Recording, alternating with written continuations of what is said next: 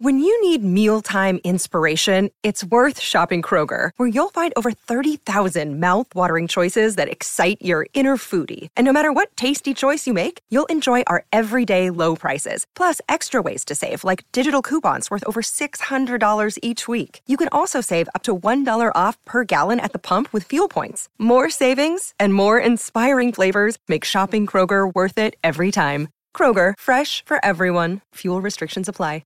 What practices can be applied to strengthen one's character? Keeping your word, being a man of honor, be a man of principles, be a man of your value system. And sometimes you have to enforce that ruthlessly, especially if you're dealing with people that don't have the same level of integrity that you do. It's, in the old days, you would do a deal and it's done on a handshake. And the reason you couldn't do all deals based on handshakes is because people would, after they did a handshake on it, would turn right around and break whatever the vow was. And that's why you put it down on paper contractually.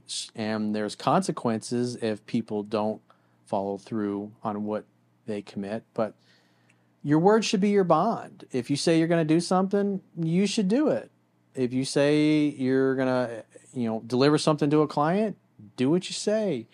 It's a good, like when I was in real estate, one of the things that we always used to do is, and I taught every single one of my staff, was that we want to underpromise and overdeliver.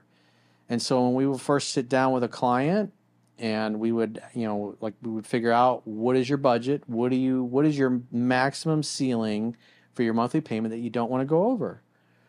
And then based on that and what the rate they qualified for, we would plug all this stuff into an Excel spreadsheet, and it would tell us exactly how much house they could afford to buy. And plus it would have all the different financing options, whether it was a conventional with 5% down or 20% down, or maybe an FHA loan with 3% down, or an 80-20, 100% financing. We would sit down, and then once we had the price point, we would go to then we would figure out, okay, we would do a search in the multiple listing service to find houses that were in that price range.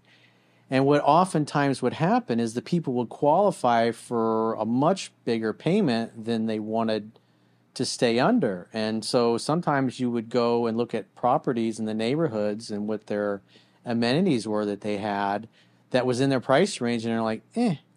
And then there was nothing they really liked. And then so you would bump up the price range, and then obviously a more expensive price range, the houses would have pools, or a nice barbecue area out by the pool, or it had a bigger kitchen, or it had an extra bathroom, or a 3-car garage instead of a 2-car garage. And we would qualify the person for a certain interest rate.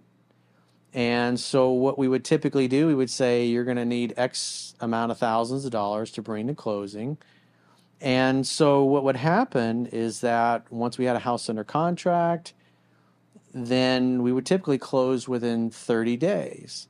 And so since we would get all their paperwork up front, their income verification, their credit, their pay stubs, their retirement money, their bank accounts with their down payment money, where they worked, we had all this stuff up front, is that we knew this going into it, that it wasn't going to take us 30 days to close. Usually our goal was to get it ready to close within a week or two.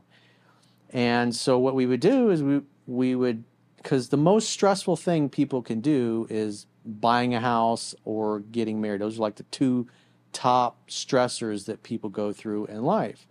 Because you're buying a house, you're moving your family, you're moving out of an old house or an old apartment into a new house. So it's very stressful. There's a lot of logistics of things going on. And so what we would do is they're expecting to close in 30 days. And then after about a week and a half, 2 weeks, we would call them up and say, guess what? We got you guys approved. We could close today if you wanted to, or we can wait till the end of the month, or after 30 days, it's up to you.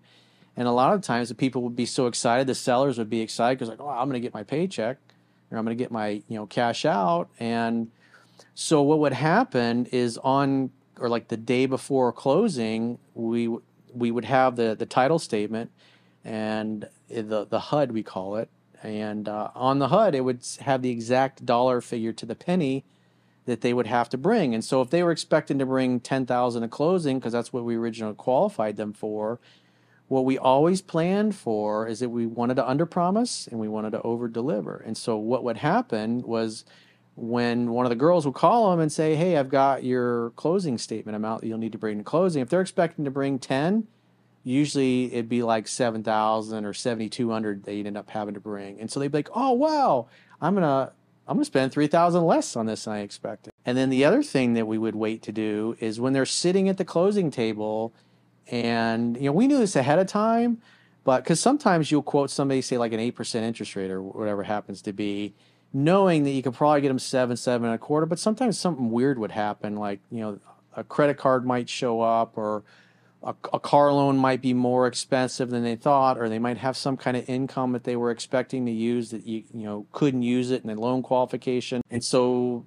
you're hoping that you can over deliver at closing by they're expecting an 8% interest rate and a certain payment. And so when they show up on closing day, they're having less out of pocket than they expected. And then they see that their interest rate, instead of 8%, say it's 7.5% or 7% or 6.75%. And so their out of pocket is less, their interest rate is less, and their monthly payment in the house is less than they were expecting. And when you underpromise and you overdeliver like that, people love you. They think, wow, you're really amazing. You really outdid it. But we planned all that stuff in advance because we would do our homework, and we wouldn't pre-qualify people. We would get them pre-approved, meaning the underwriter that's going to approve the loan has already seen all their documents and already knows what they qualify for. And the only thing we really had to do to get it closed was an appraisal and a survey and just a few pieces of paperwork. And so the client loves you because they're coming to closing with less money out of pocket, their interest rate's cheaper, and their payment is cheaper. And when you underpromise and overdeliver, people think very highly of you, and they will refer people to you. And so just having that kind of a philosophy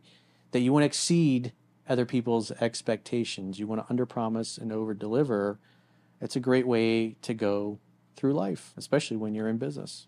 Say what you mean what you say, your word should be your bond. And hold other people accountable to those standards, because not everybody's going to be able to live up to them. And you might have to delete people from your life that are just simply not going to treat you the way you want to be treated. They just don't reciprocate it. That's just the way it is. That's life. Those are the breaks.